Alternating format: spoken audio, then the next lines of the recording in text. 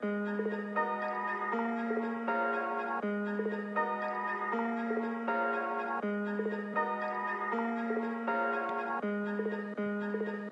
morning, good afternoon, and good evening, or whenever you may be listening. Welcome to episode 34 of the Hang Time with Helgi podcast. I am your host, Luke Helgerson, coming to you on this October 23rd of 2020. You know how we do it, 5 topics, unpopular opinion. Let's get things rolling. Topic number 1, World Series, Game 3, tonight. 8 p.m., Dodgers against the Rays. And let me tell you, it's even right now. I like where this series is going. You know, the Dodgers ran away with it in Game 1. They were dominant. They won 8-3. The offense was clicking. Glasnow just didn't have it for the Rays pitching-wise. You know, he pitched 4 in a third inning, gave up 6 earned runs, 6 walks, 3 hits, 8 strikeouts. You know, bullpen calmed down a little bit. You know, Fleming gave up 2 earned off 5 hits.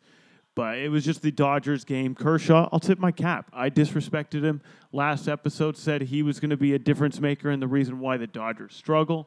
He pitched great. Best playoff performance I've ever seen him have that I can ever recall. At this late in the playoffs, Kershaw's Game 1 was the best I've ever seen him pitch. 6 innings, 1 earned run, 2 hits. And I think he retired the last 17 of the last 19 he faced. He was shut down.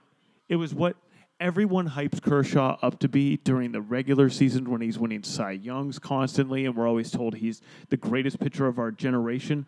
This is the kind of outing I needed to see from him to starting to believe those sentiments. He pitched great. Dodgers offense, you know, Mookie Betts showing he's the second best player in the world behind Mike Trout, but their Dodgers offense, they're just going to be dangerous. Corey Seager, Turner, Muncy, Smith, Bellinger, Taylor, Peterson, every single person in the Dodgers lineup can go deep and change the aspect of the game. That's why Game 2, you know, Dodgers struggled. They did struggle a little bit. Rays won 6-4, so the series is right now even at 1 game apiece.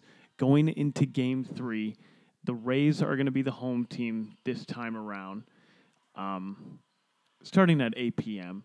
So it does matter who bats last in the game. But, yeah, the Rays they looked great in Game 2. They showed what they were capable of.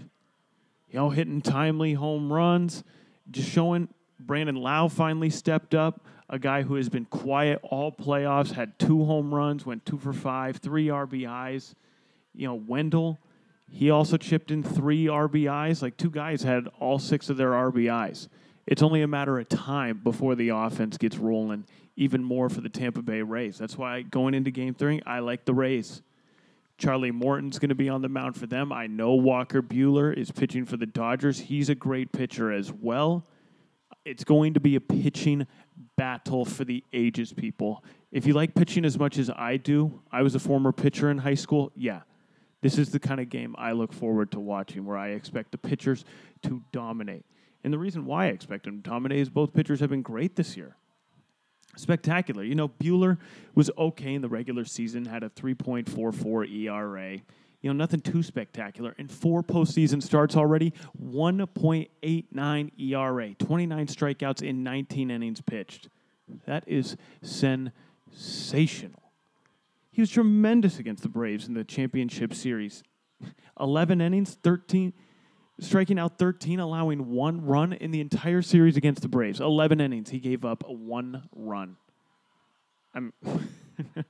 What more can you say about him? And the other guy for the Rays, Charlie Morton, he's been fantastic as well. What's his ERA this postseason? I think it's a staggering 1.79. His ERA is better than Walker Buehler's, which is kind of hard to believe right now.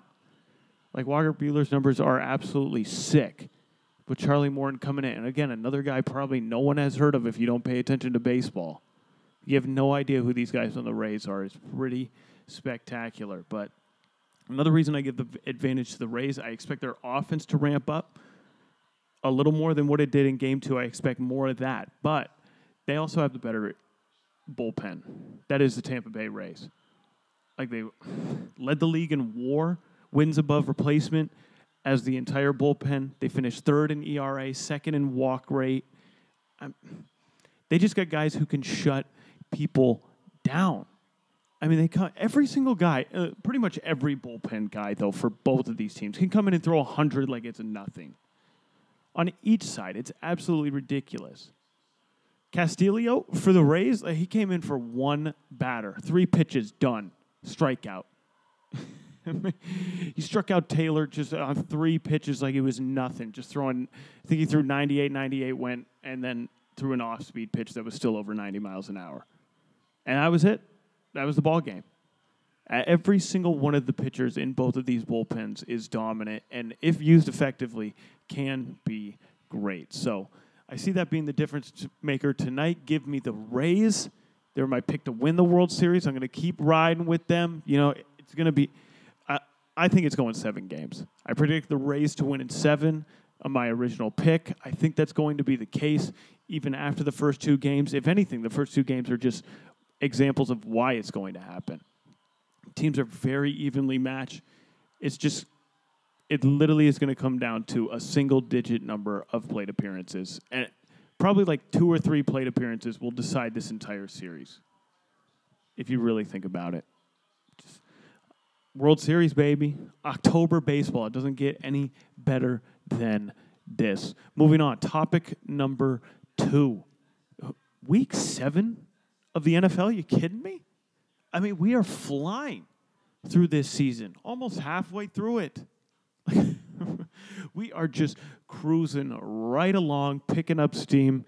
It's great. It's in full force. Thursday night game yesterday was an absolute snoozer. I didn't watch a down. I did happen to see a couple highlights. You know, I saw the Wentz game-winning drive, and I also saw, what's his name, Giants quarterback, Daniel Jones get tripped up by himself on a huge run. Could have been a big touchdown for him, but nope, didn't convert. He got tripped up. Eagles ended up winning that game. You know, everyone wants to, still disrespect Carson Wentz. I mean, he is playing with absolute scrubs. At this point, absolute scrubs. It's just him out there. He's a big play guy. That's why it came down to the final drive for them. He'll make big plays. And see, both of these teams, just the NFC East, I honestly don't even want to talk about their teams anymore because the Bears have one less win the entire division combined. It is an absolute joke, and one of these teams gets to host a playoff game. At this point, with Wentz's resiliency, with his intestinal fortitude, and the Cowboys losing Dak and being as dysfunctional as they are, and how bad the Washington football team is, and how bad the New York football Giants are, I got to say, I think the Eagles are going to win this division. And they're going to be, what? They have a tie, so they're going to be like 6-8-1. Just this division winner is going to have the worst record. Like, we might see a 6-10 team division winner if the Cowboys can miraculously pull it off. Just embarrassing. But what I really want to talk about moving into week 7 are the big games of the weekend. I'm going to give you 5 must-watch games of the weekend. You know, a couple of them, like yesterday's Thursday night game, you could have skipped over it. It didn't matter. Unless you had fantasy pieces who you had to desperately watch, you could have missed it. You didn't miss much. Let me tell you that. You did not miss much at all. But to the real games that matter this weekend, first game, the battle of the undefeateds, the 5-0s. That's right, the Steelers against the Titans. Both teams looking like they're bound for the playoffs. Titans are looking like they're Super Bowl contenders. Still need to see a little more out of Pittsburgh. Ben Roethlisberger hasn't been great. He's been okay. Haven't heard much. The defense for them is great. They get a lot of turnovers. You know, the offense is what, 28th? 28th ranked offense. Defense number 1 in the league right now. The passing game hasn't been there. The rushing game's been there a little bit with Connor, but yeah, it's just I like the Titans in this one. Derrick Henry, best running back in the league. Kind of hard to bet against him as of right now. Tannehill has been exceptional. He's really surprised me. I've talked about this last episode. I can't believe how productive he's been away from Miami. I guess Adam Gates just ruins quarterbacks. Whoever he's coaching just gets worse, just gets downgraded. Like, tip your cap to Tannehill. Vrabel has got him rolling. Give me the Titans here. I know the Steelers have a number one defense, but I don't know how you stop Derrick Henry. I really don't. He's just too big. He's the kind of player that you wish you had in a video game. That you could, if you do create a player and you make a running back, you make someone who's as big as a wide receiver, height-wise, and then also 50, 70 pounds heavier. That's the ideal guy you go for. And then you're like, great, I'm a running back. I'm going to get the ball all the time. That's what you want. That's what you want in your creative player. That's what Derrick Henry is. He's at this point a creative player. And especially in a league that has gone really pass-heavy, it's interesting that the Titans get to ride on him. And he's showing he's the number one running back. Zeke, where are you? After that, I can't say Bell is even close to even those guys' level. Derrick Henry is by far and away right now the best running back in the league. I guess Christian McCaffrey, but he's hurt. Haven't seen much of him. He hasn't played much. So give me the Titans in this one. It's going to be a good game, though. Looking forward to it. It's just one of the many good games this weekend, but I'll just cover 5 of them. So that was the first one. Second one that I think will be a good game, Bucs against the Raiders. Bucs, Tampa Bay just came off a blowout win against the new Green Bay Packers, 38-10. Scored 38 unanswered points. Rodgers had a 10-point lead and then just blew it. I think this is where the Bucs kind of kick it into high gear. This is where they take the step. This is where they should take the step after a big win against a playoff team, a team that a lot of people consider going to the Super Bowl. I mean, talking about it with my guy, Lucas Armstrong. If he had $10,000, he said he would bet on the Green Bay Packers. I said the Bucs. I'm going to stand by that statement, but Packers are a great team, a really strong team, and the Bucs took it to them. Their defense was great. I expect the defense to just keep getting better as the season goes on, and the offense to get more flow. It was the first game the offense really gelled and flowed together. Tom Brady's really learning this offense, figuring out what Bruce Arians wants. I think this is where the Bucs, the turn the corner game was against the Packers. This is where we really see what the Bucs are going to do moving forward. And against a team that has been a shock, one of the biggest surprises of the season. The Raiders, I mean, they've beaten the Saints. They beat the Chiefs. The Raiders, people, the laughingstock. What if they won one playoff game in 18 years? They've been terrible. I mean, they've been dreadful. And now they're finally good. They got Gruden. Carr's been finally really figuring it out. He's had one good year. Raiders have been a huge shock to me, and I'm sure everyone else. But I'm going to take the Bucs. But this will show. This really shows. This is kind of a prove-it game for both teams. For the Raiders, it's all right. Let's prove that the win against the Saints and the Chiefs are legit. Let's validate that. And then for the Bucs, it's okay, let's validate that we figured it out. I think it might be the biggest game of the weekend, honestly, for both teams when you look at it. I think it'll be the most exciting one. And I expect fireworks. I expect a pretty high-scoring game. I think the Bucs' defense will look great, but we'll see if they can do it again against the Raiders. But again, I'm going to take they have the third best defense in the league right now. Again, I'm going to take the Bucs in this one. I think they're the better team. Obviously, Tom Brady over Derek Carr. So give me the Bucs against the Raiders. Third game, I got the Chiefs against the Broncos. Now, you might not think that's all that exciting, but it is. 5-1 Chiefs against the Broncos, who are 2-3. Now, the Broncos did just beat the New England Patriots, who a lot of people consider are in fight for that top of that division and a playoff spot. The Patriots are 2-3 themselves, but maybe the Broncos, it could be a new leaf for them after beating them, after beating the Patriots, getting Drew Lock back. They still got Melvin Gordon until his DUI suspension comes around. But frankly, the Chiefs are must watch. You can't miss it. You really can't. Even when it's inclement weather, it's not great. Mahomes is still brilliant. He's still incredible. Just last game against the Bills, he threw, 4 or 5 incompletions. Didn't have to do too much. They got a good running game. Le'Veon Bell's going to play. The offense has too much firepower to miss. It's must-watch football. That's the only reason the Chiefs are here. It's not so much for the Broncos. Broncos, yeah, this is something to prove. Division foe. Let's see if you can build off that Patriots win. Again, I'm going to take the Chiefs, though, obviously. You'd be foolish to take the Broncos here. Betting against Patrick Mahomes, the defending Super Bowl champions, Andy Reid, Le'Veon Bell's on my fantasy team. I'm interested to see how that plays out and how it works, as Hyde has been incredible for them. A lot of storylines, a lot of implications here. Give me the Chiefs, though.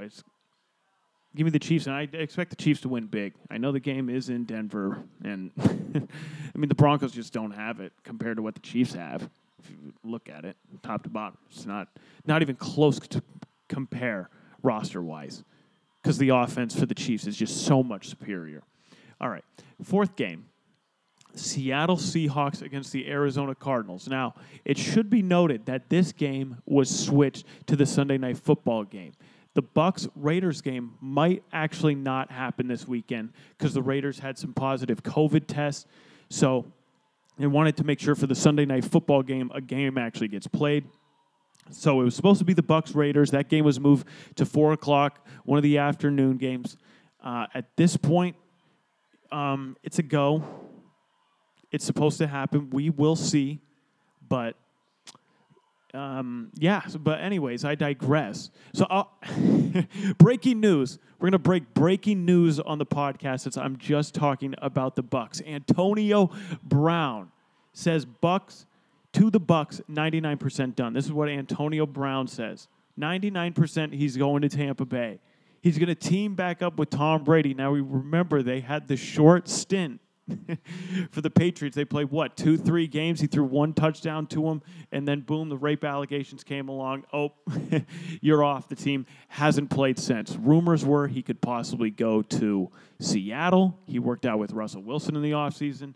Now Antonio Brown is saying 99% done that he is joining the Tampa Bay Bucs. The rich get richer. Are you kidding me? If Antonio Brown has stayed in any type of shape of what he was definitely right up there with one of the best receivers in the league. You could argue, and I had the argument a couple years ago, that who was the best receiver in the league? This was back in 2017. I said it was Julio Jones. The person who I was arguing with said it was Antonio Brown. When he is healthy, when he is playing, he is one of the best receivers in the league. To give him to the Tampa Bay Bucs with Mike Evans, Chris Godwin, Leonard Fournette. Oh no. It's still got Gronk. Gronk's finally getting into his own. Brady can just make receivers good. I mean, there's a BGSU player on there that Brady's making passes to. And Brady shares the ball. And if he can share the ball to Mike Evans, Chris Godwin, and Antonio Brown, ruh-roh, Raggy. Oh, my goodness. I honestly hope it's true. It would just make me feel better about my Super Bowl aspirations for this Bucs team. But it is believed the deal will be a 1-year deal and carry significant upside for the whiteout. This is according to NFL Network's Ian Rappaport, very reliable source. Oh, my goodness. Oh, I think this might be the first news story I've ever broken. No.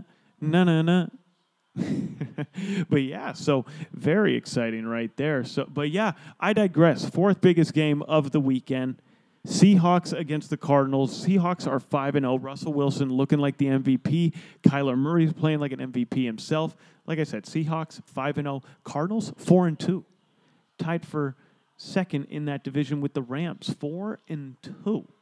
That's right. Arizona has been very solid this year. The offense ranked 5th in the NFL. They're 3rd in rushing. Kyler Murray is pretty untouchable back there. I like them as a team. a lot of talent. When you have Murray who can throw to Hopkins, Larry Fitzgerald, they put a lot of pressure on you. They put a lot of pressure. Cliff Kingsbury is definitely an offensive genius. The defense has been marginal enough, and obviously 4-2. They're fighting for the top of the division right here, and they're going against the team that holds the top spot in the division, in the best division in football at that, in the NFC West. But, again, battle of the MVPs, you could say at this point, or the MVP frontrunners. Maybe you might not say Murray's a frontrunner. You could say Mahomes is in front of him. You could say Jackson is in front of him. But the way that they're progressing in just year two and the way they've already improved, you know, they weren't great last year, but they're looking really nice this year. I expect this to be a high-scoring game. I mean, the Seahawks have played – every single game they played has been close. Every single game that the Seahawks have been in have been close, regardless of the team they're playing. It's been back and forth the entire way, and Russell Wilson pulls off the magic to win. So, again, Wilson, my MVP pick. The game is in Arizona. Arizona, they're going to have a small amount of fans, so home field really doesn't make that big a difference. But, wow, I'm really going to do it. I'm going to pick against the Seahawks here, and I'm going to say the Cardinals win this game. It's going to be back and forth. It's really going to come down to who has the ball, final possession. Who gets the ball last? That's how this game is going to play out, and that's how I see it playing out. So, but give me the Cardinals. Give me Arizona. Fifth, final game, Monday Night Football, the Chicago Bears against the Los Angeles Rams. They're going to play in SoFi Stadium. No fans because it's in California, but it's going to be a great game. Bears 5-1. The defense has been incredible. The Rams, they're 4-2. Another good team, tied for second in that division. Bears defense has been great. Rams have looked really well. You know, Sean McVay was slept on last year. I know they went 8-8. They were a little rocky, but this year they've really figured it out. They brought in the right pieces. They made the right changes. They got Donald and Ramsey on the other side of the ball on the defensive end. They're a good team, really solid team. McVay's still a good coach. Their last meeting, the Rams won last year 17-7. It's just Bears offense I'm really concerned with. You know, this defense will get them into games. The pass rush is incredible. The secondary has been pretty good as well for the Bears. Just, that offense. It just, again, I harp on it every time I talk about the Bears. Really, the quarterback play is the biggest difference for this team. Foles puts them in a better position to win, but I'm never so sure when it comes to Nick Foles. It just, and it hasn't looked spectacular. You know, they're 5-1, but the wins, they've beaten the teams that are in front of them. You know, they beat the Bucks, but that was on a Thursday night game. Bucks were super sloppy. I like my team, but I'm not sold on them when it comes to the playoffs. I get really concerned that the offense is going to go stale. Regular season, I do see them getting to double-digit wins. This is where the schedule gets tougher for them, though. I think this is the second real test that this team has had. So, come on, Bears. Keep it rolling. For this game, though, against the Rams, Bears, battle of two top defensive players on the front line with Mac and Aaron. God, I don't want to go against my Bears. I don't want to do it. And you know what? I'm not doing it. Bear down, Chicago Bears, Monday Night Football.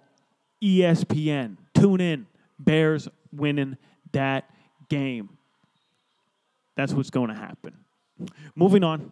Topic number 3. New coaches in the NBA. We've had some coaching hiring since the last time we've spoke.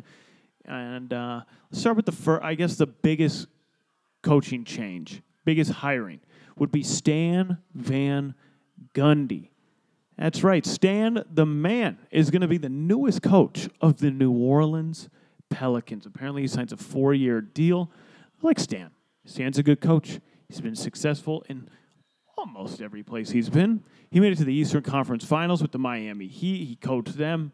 Then he was let go by Pat Riley, and Pat Riley took over the team, and then they won the championship the next year. And then he went to Orlando. Let's not forget they went to the Eastern Conference Finals, got Dwight Howard to go against the Los Angeles Lakers in 2009. And then, Detroit was his problem years, and I think there's reasons for that, and we'll get into them shortly. But I like the hiring. For his career, he's got 523 wins to 384 losses. For you non-math majors out there, that's a 57% win percentage. Look, I like him as a coach. I think he gets the best out of his players. They have a lot of talent on the team, a lot of young talent, though. But I think he does well with young talent. He's shown he can succeed. With a young Wade, they made it to the Eastern Conference Finals in 2005. He got them there. It's Stan Van Gundy. Yes, that's right. Stan the Man. That's what he did. They had 11 playoff wins that year. And in his first official year coaching them, he got them to the playoffs and won them a playoff series and then forced a Game 7 all the way back in 2004. He only coached in Miami for 3 years.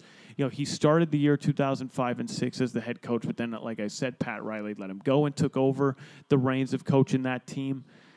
Moved to Orlando in the second year he was there. Again, made it to the NBA Finals, with Dwight Howard, Hedo Turkoglu, a young J.J. Redick, Michael Petras, Jameer Nelson, just a scrappy team. But I think he can, replicate maybe not that kind of success of getting to the finals in his second year with this Pelicans team, but they can improve. I will say I would have preferred the Pelicans to give Alvin Gentry another chance with this roster. Zion missed a ton of time last year. What did he play? 19 games altogether? He didn't play much at all, if you really think about it. And the NBA tried to set it up for the bubble for the Pelicans to make a push. They gave him the easiest schedule. They didn't do it. They just didn't look disinterested in being in the bubble. But I would have liked to give Gentry another chance. He's shown he can be a good head coach if given the right opportunity. Again, they had a ton of guys miss times with injury, and I would have given Gentry another chance. But I do like the Van Gundy hiring. The reason he succeeded everywhere except Detroit was for one reason. In Detroit, they gave him president of basketball operations. I think he had his feet in too many areas, feet in too many shoes, I guess, if you want to describe it as such. That's how it went. He made roster moves. He traded for Blake Griffin. He really set the organization in Detroit behind years.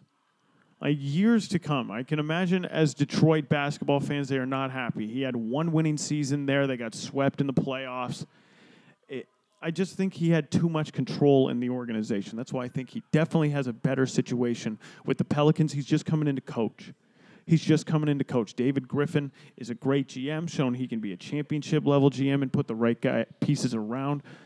Maybe a certain player, if you just want to say LeBron James. David Griffin has a good track record as a GM that he can make moves and get things done and put players in the right position to win. And Stan Van Gundy has done the same thing as a coach.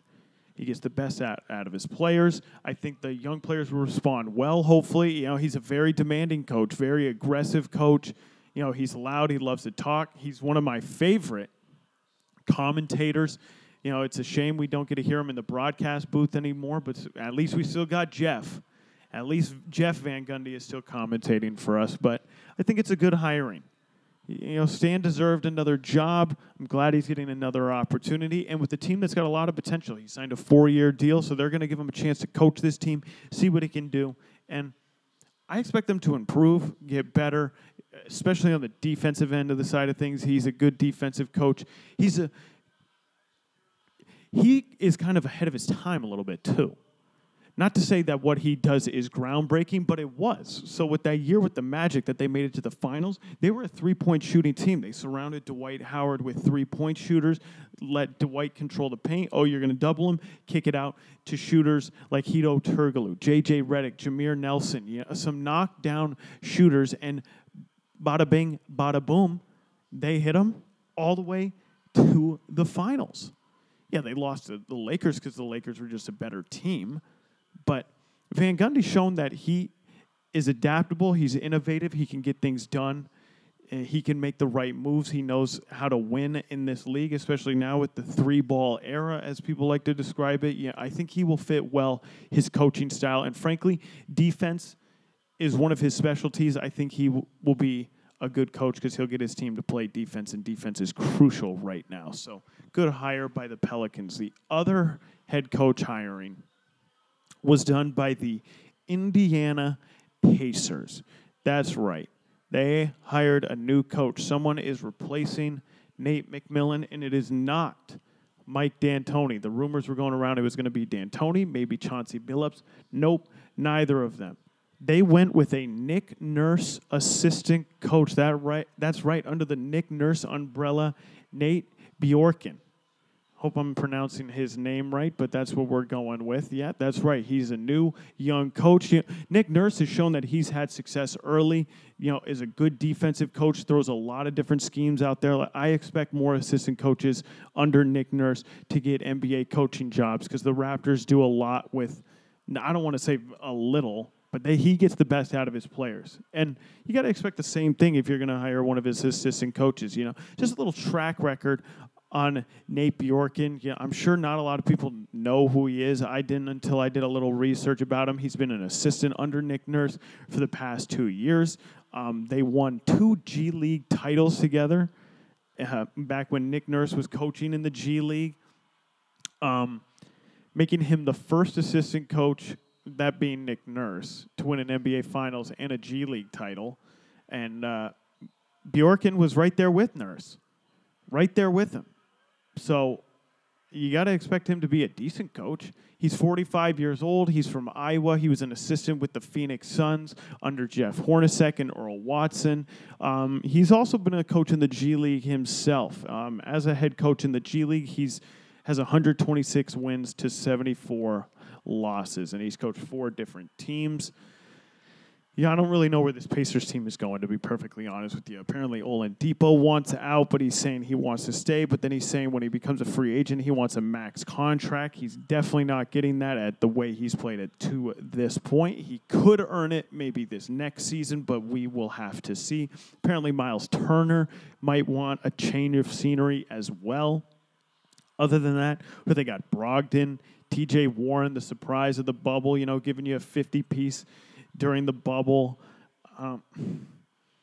Apparently, they might be interested in getting Gordon Hayward from the Boston Celtics and working out a trade.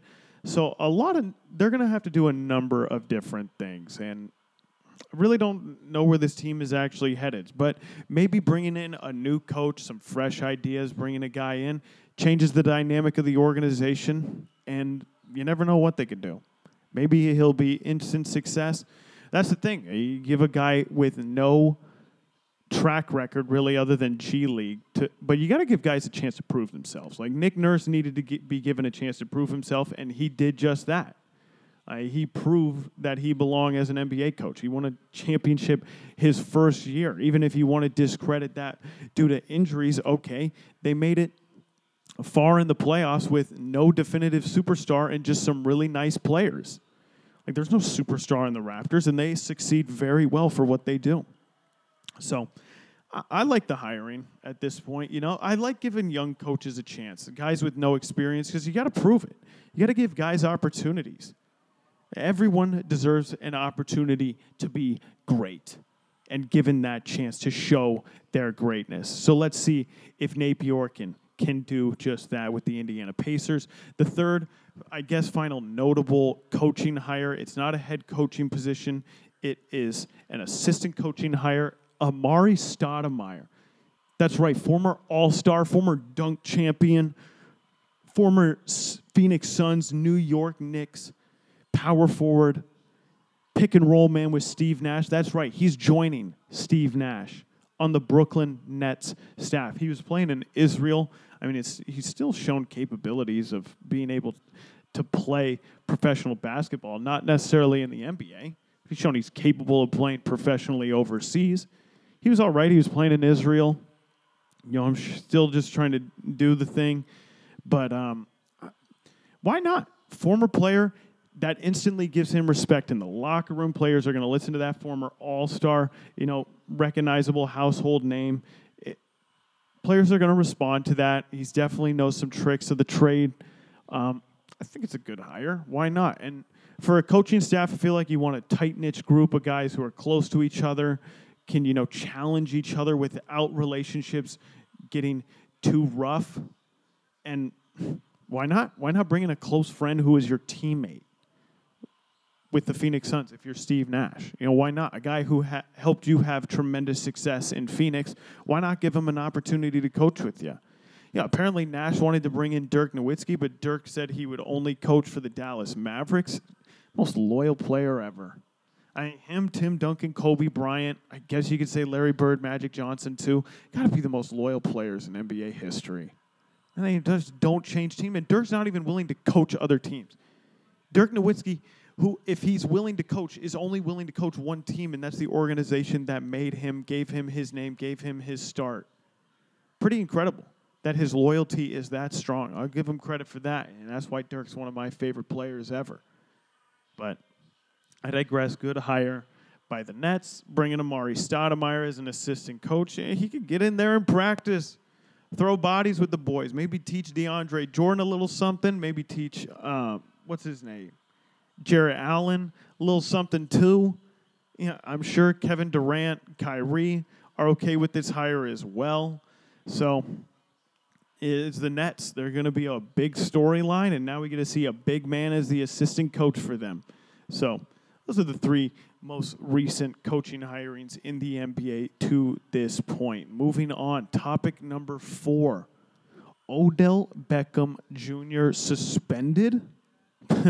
Not in the NFL, but by his, where he played football, LSU. That's right. He's banned for 2 years, suspended from the facilities. Why, you might ask? Because he was handing out money during the national championship after they won the game. He handed out like $2,000 in $100 bills to the players. Yeah, good for him. Yeah, he's doing what the school should be doing to those kids, paying them. And I know it's very cute for people to say, oh, they get paid, they get scholarship. No, that's not a job. No, you need to be paid for your services. Just because you're getting free school, other people get that too. They could get an academic scholarship, not even get an athletic scholarship.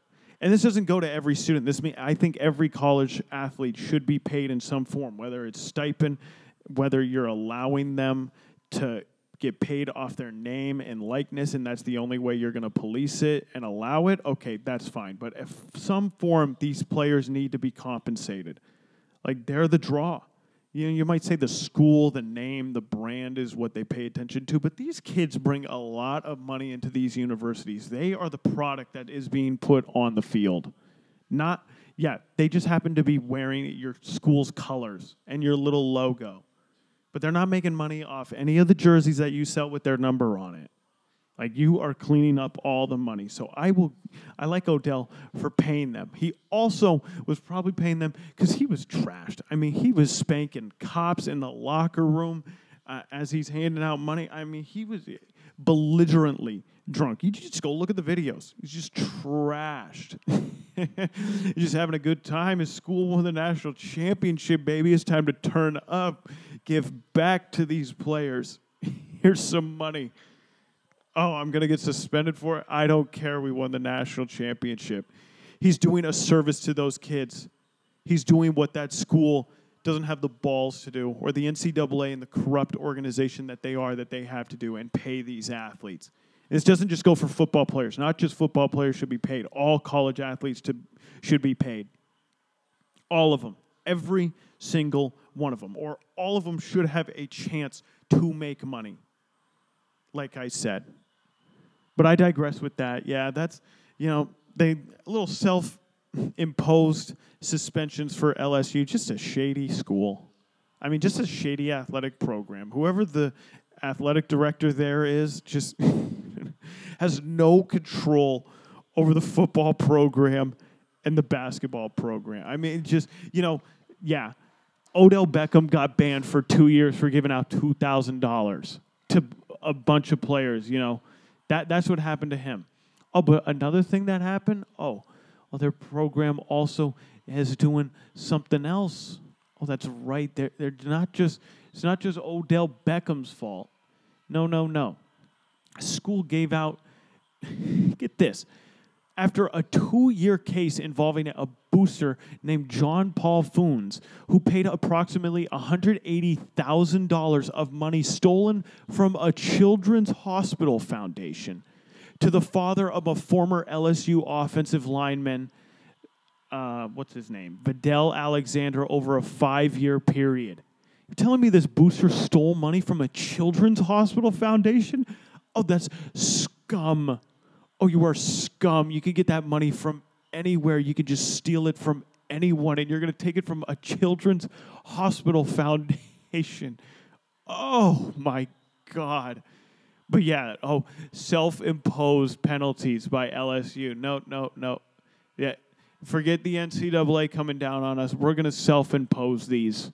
It's on us. They eliminate 12.5% of official and unofficial visits, a 21-day reduction of the normal 168-day of allowable off-campus contacts, and 6-week ban in communications with prospects. Oh, that's just so much valuable time for stealing money from a children's hospital foundation. Oh, it's criminal. Oh, it's criminal. And you think that's the only thing? How do you think they get the likes of all these top recruits? And how do they get Ben Simmons to go to their basketball program? I mean, LSU basketball is irrelevant. They had Shaquille O'Neal go there, but I wonder why he went there too, huh? I would imagine somewhere along the line, somewhere in the Simmons and O'Neal family got money for going to LSU. And there's more to it. It's not the basketball program is also under NCAA investigation. It doesn't get old. They're accusing LSU's basketball coach, Will Wade, of either arranging or offering or providing impersonable benefits, including cash payments to at least 11 potential recruits or others around them. 11. Oh, my goodness. Wade was infamously heard discussing making a strong offer for a recruit on a federal wiretap. This has been going on for a while. Like, whoever this athletic director is he must just have the full support of these boosters and people funding this program, and somehow must have an in with the school's president, because the president of the school must just be like, what is going on over there? You need to get these people in check.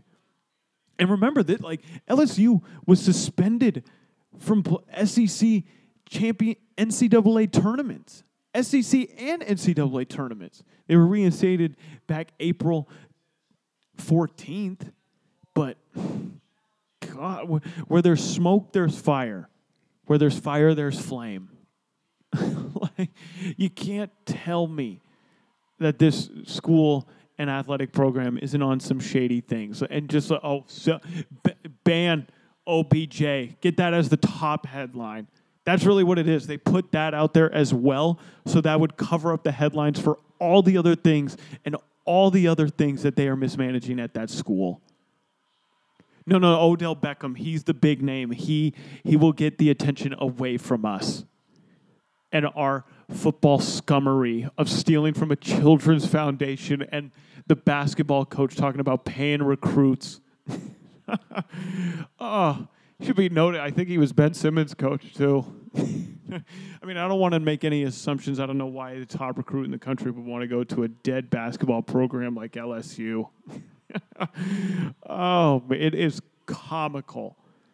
Just the scum of the NCAA and just these programs that have to do it dirty. Like, they just have to do it dirty because that's what this organization has set them up to do.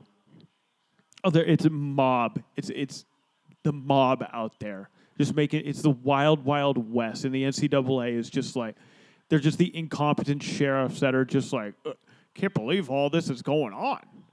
I just can't believe it. What a joke. What a joke that the NCAA is. What a joke. All around.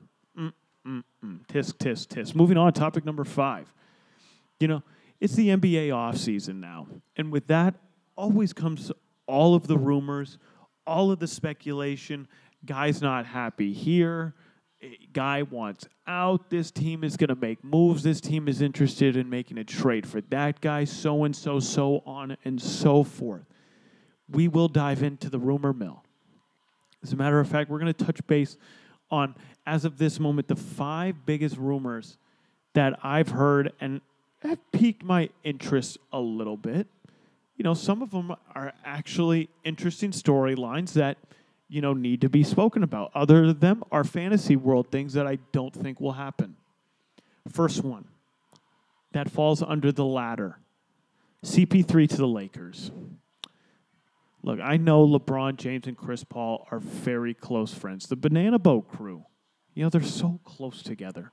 But Chris Paul is 38 years old. I know the Oklahoma City Thunder overachieve.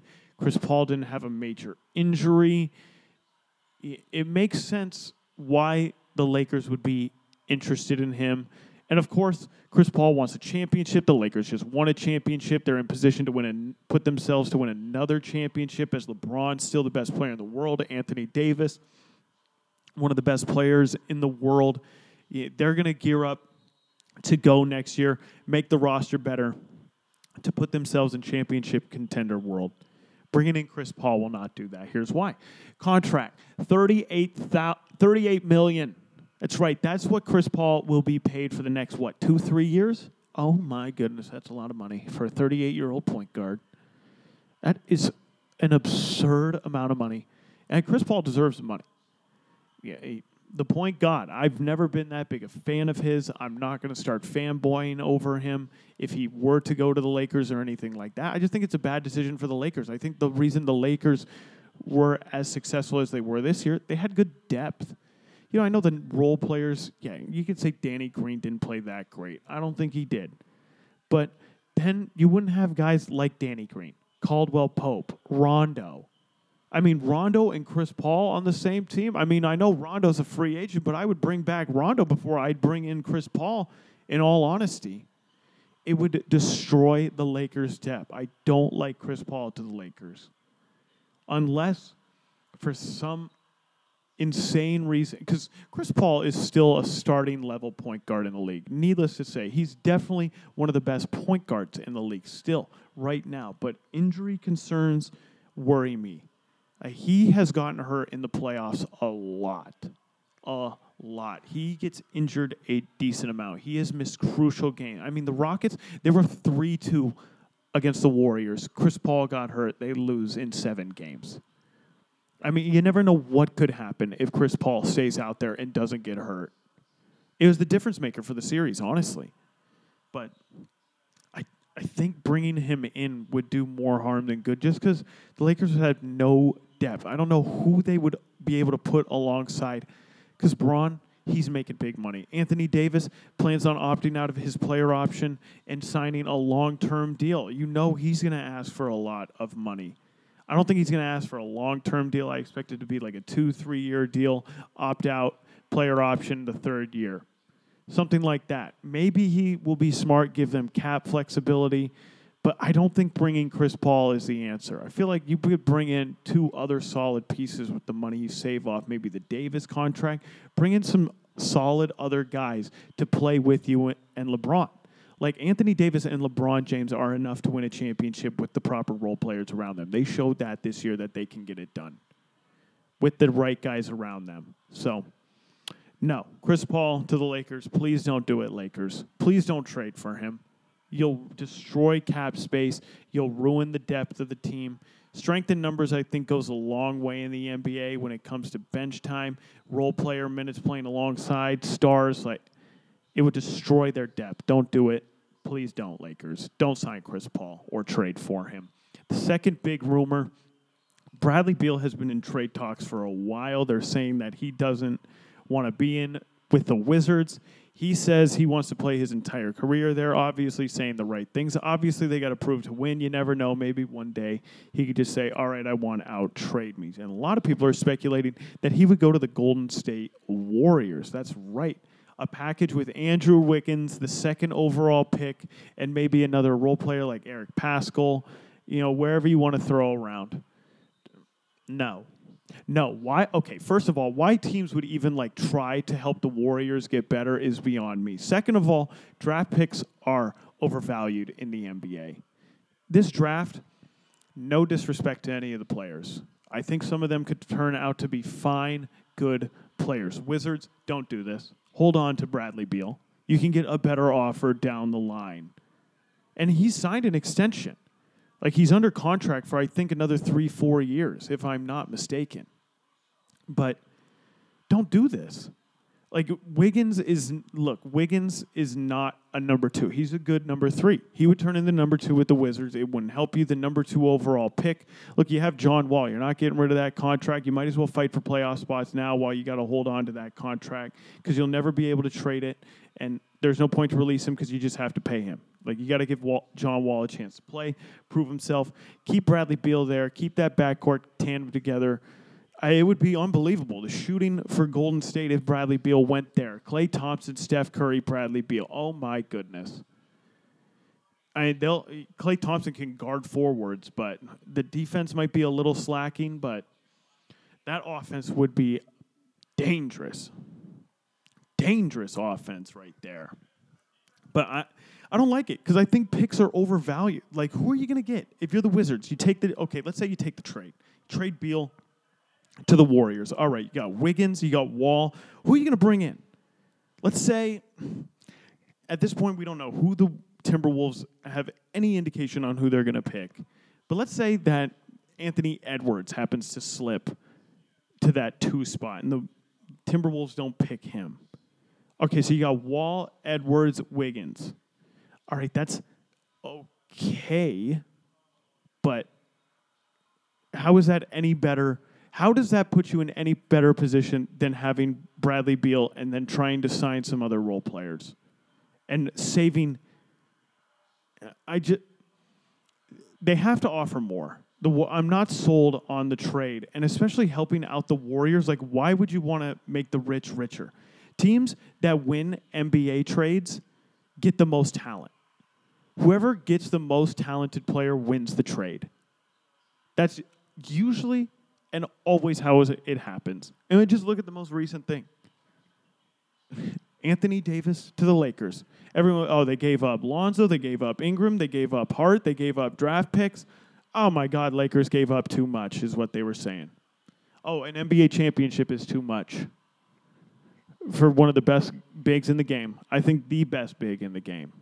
No, they gave up too much. Pfft. Load of crap. Load of crap. Keep the talent.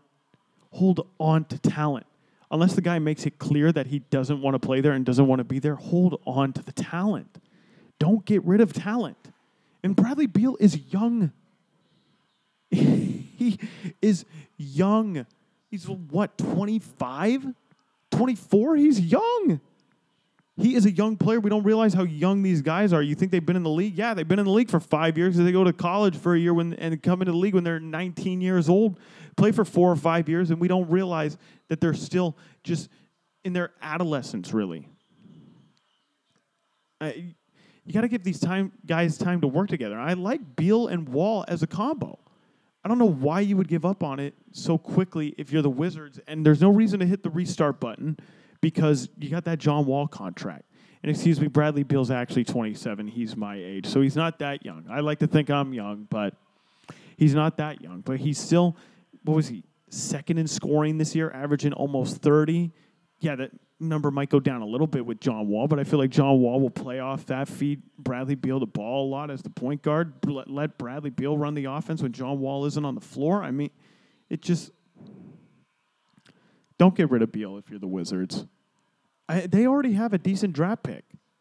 Like, just hold on to what you got and then make a move. If you want to do that, I say hold on to Beal. You know, there's no and I don't think there's that much value in this year's number 2 pick. Not enough value to make you want to trade an all-star caliber player, that's for sure. You know, you could say these guys are going to turn into all-stars, but yeah, what? Bradley Beal was an all-star for like the first time in his career at 27. And these guys who are coming into the draft are 19 years old, so they're not going to be all-stars till 5th or 6th year. Was that worth trading for? You tell me. No. No, it wasn't. I'll answer it for you. It was not. So, don't do this. And I don't want to make the Warriors better. I don't want to see them improve at all, if we're going to be perfectly honest. You know, their time was here, and they still got a former MVP, still got a former Defensive Player of the Year. Klay Thompson's coming back. They're still going to be a good team. They still got Andrew Wiggins. They might even bring in another center like Dwight Howard, DeMarcus Cousins, bring him back. And they could do a number of different things. I just don't think that this trade package of this number 2 overall pick and Wiggins is enough to just get an all-star caliber player. I don't know what some teams would be thinking if they decided to make this deal. So, no. Beal to the Warriors, that's not happening either. Third rumor that's going on, Clippers blowing it up.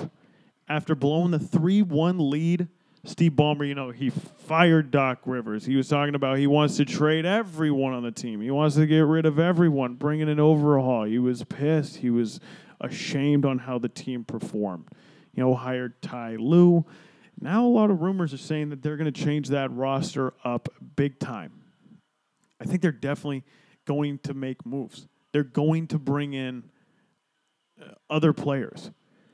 When you look at it, who distributes the ball on the team?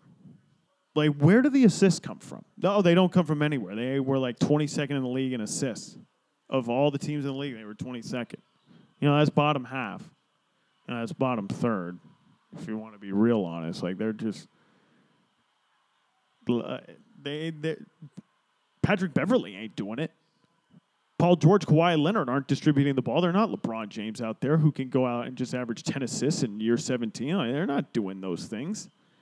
Like, they don't have any passing. There's no ball movement. They got a lot of ISO scorers, guys who need the ball to be able to score for themselves. There's not a lot of guys who can make things happen. So I do see them bringing in a playmaker. I don't know who they could bring in. Like, with the contracts that they got locked up, you know, they got Kawhi Leonard, Paul George. They gave away everything for Paul George. I mean, it is the most absurd trade package you'll ever see. It's literally the Thunder finessed.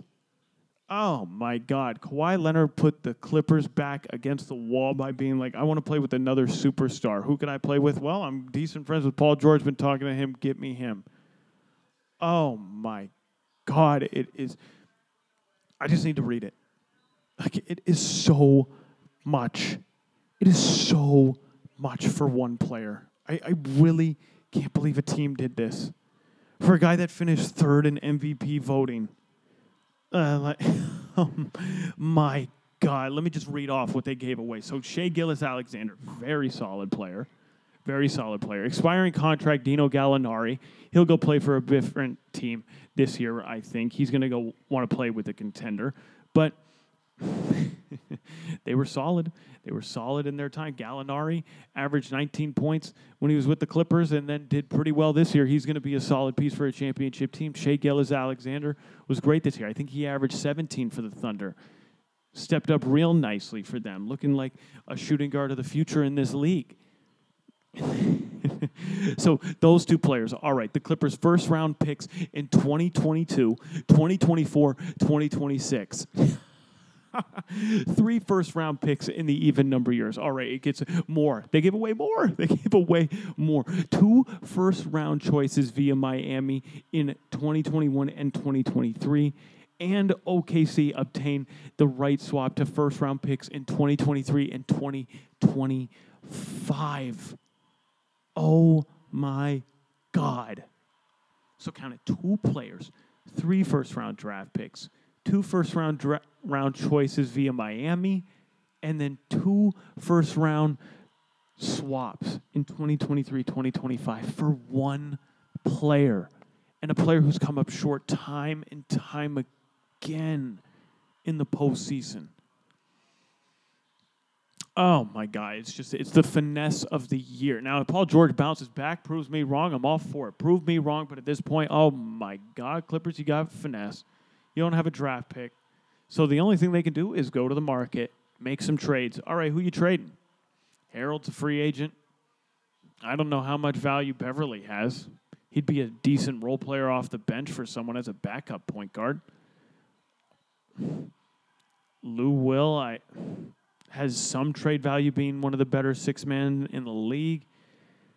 Outside of that, you have to trade Paul George. And to think you gave up that much for him. Another reason why.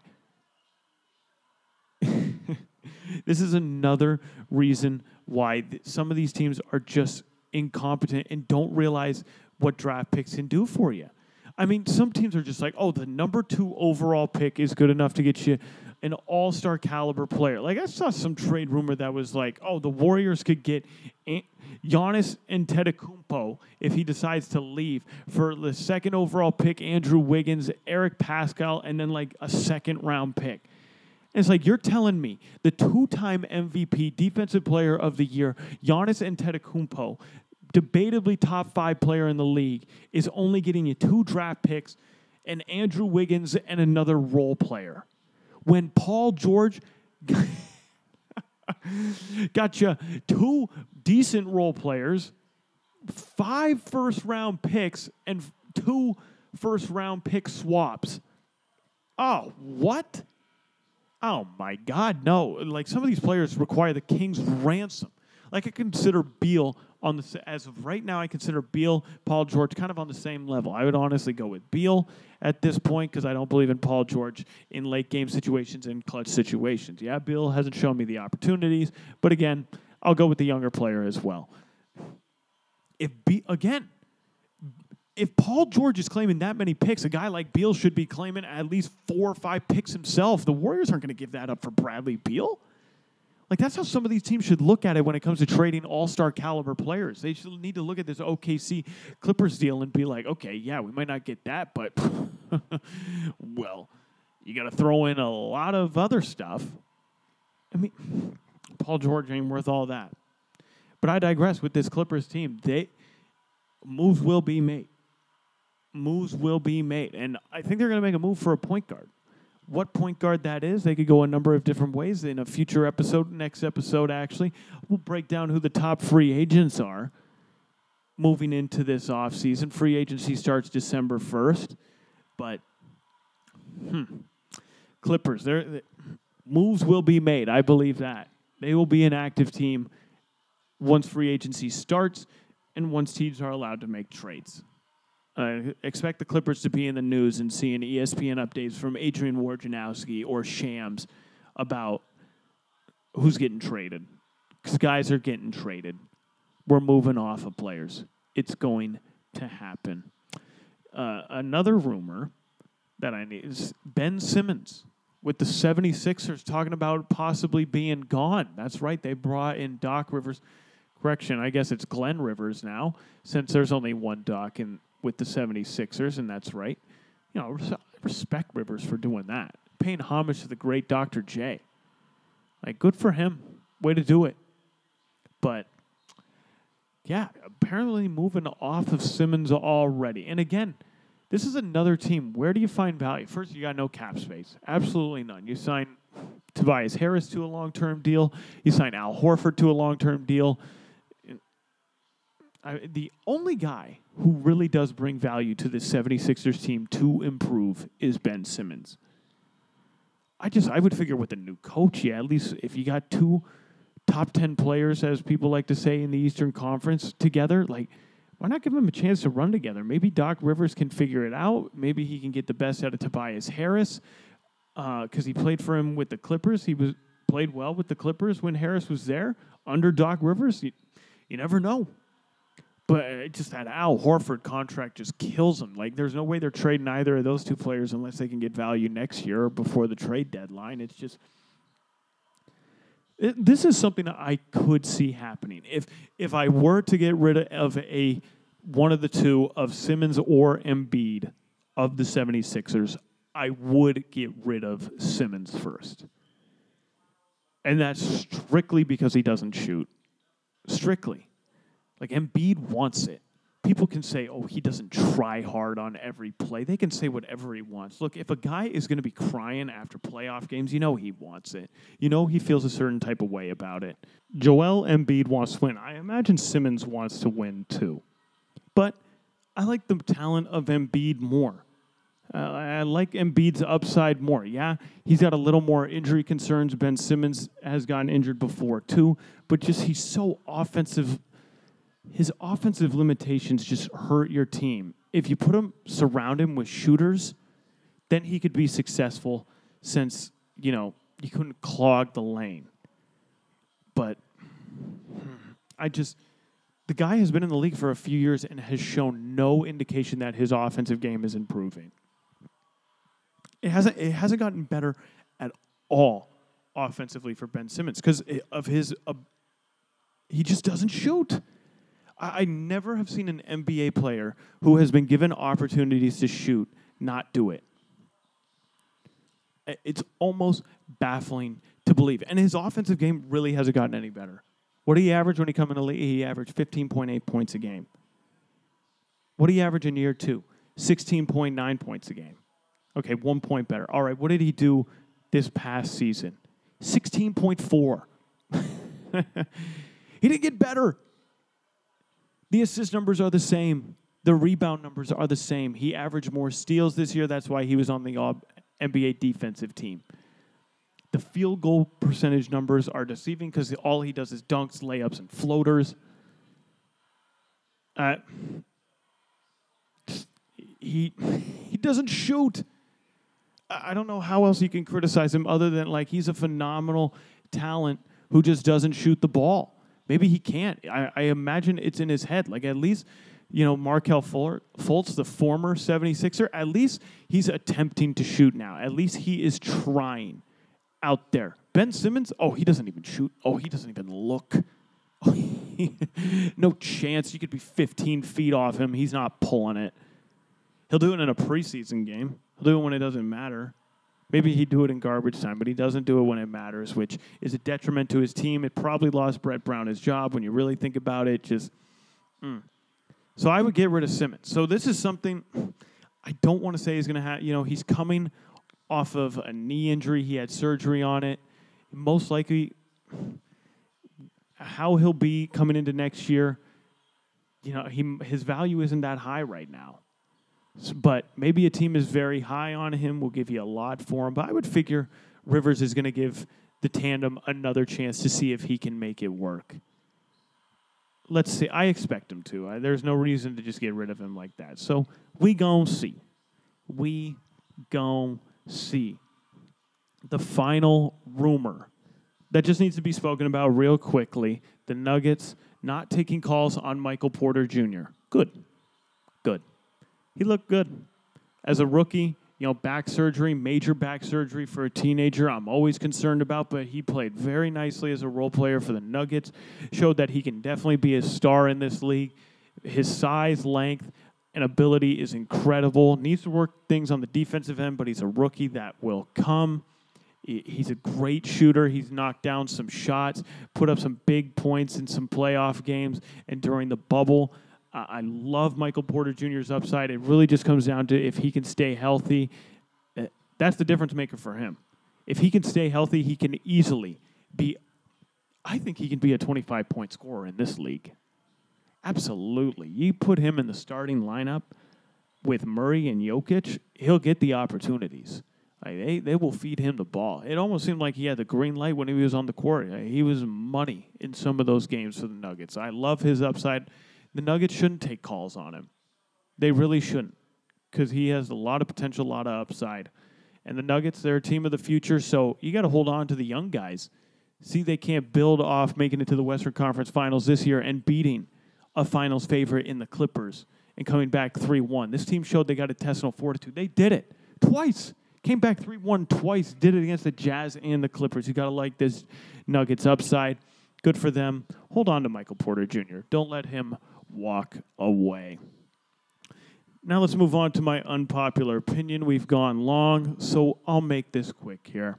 Look, I guess this is an unpopular opinion to have now, but we're allowed to have different opinions and still get along. That's right. It's a very hard concept. I know with these tumultuous times. Oh, it's just so tough to agree anymore.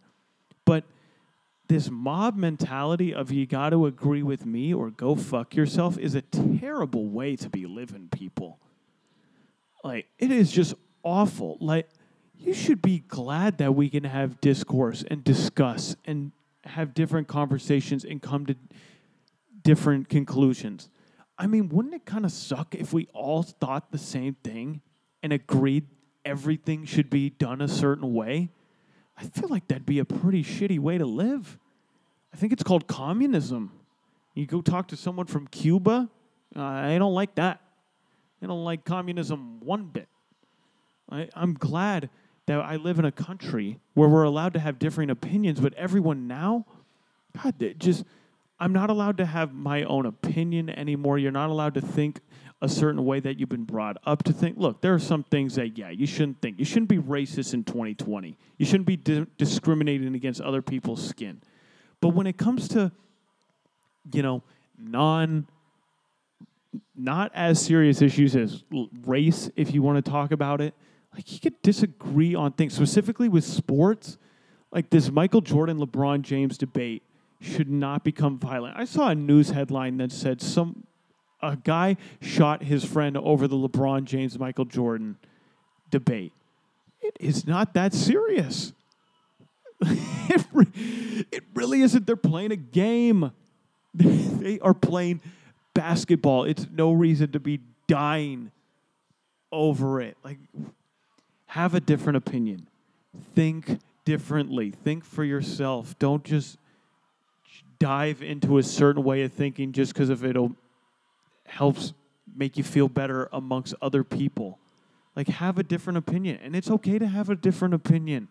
Voice that different opinion. And if someone voices a different opinion to you, maybe have a conversation with them and figure out why they think that way. Because maybe their experience differ from yours, and that's how they came to the conclusion that they believe a certain thing that you don't. You never know. You can have a great, stimulating conversation with someone. Maybe you can learn something new. Maybe they can change your mind. Talking and discourse amongst people is what it's all about. That's what life is. New experience, meeting new people, having new interactions. That's what we should enjoy. So have a different opinion. Have friends who have different opinions and discuss those differing opinions and enjoy each other for having different opinions. I wouldn't have any friends if we agreed on everything. I want to punch myself in the face if someone agreed with every single word I said. I want friends and colleagues who disagree with me and challenge me and ask me to think differently and put things in a different light. It makes life better to disagree with each other and yet still be cordial and friends with one another. And that's my unpopular opinion. And that's the end of episode 34 of the Hang Time with Helgi podcast.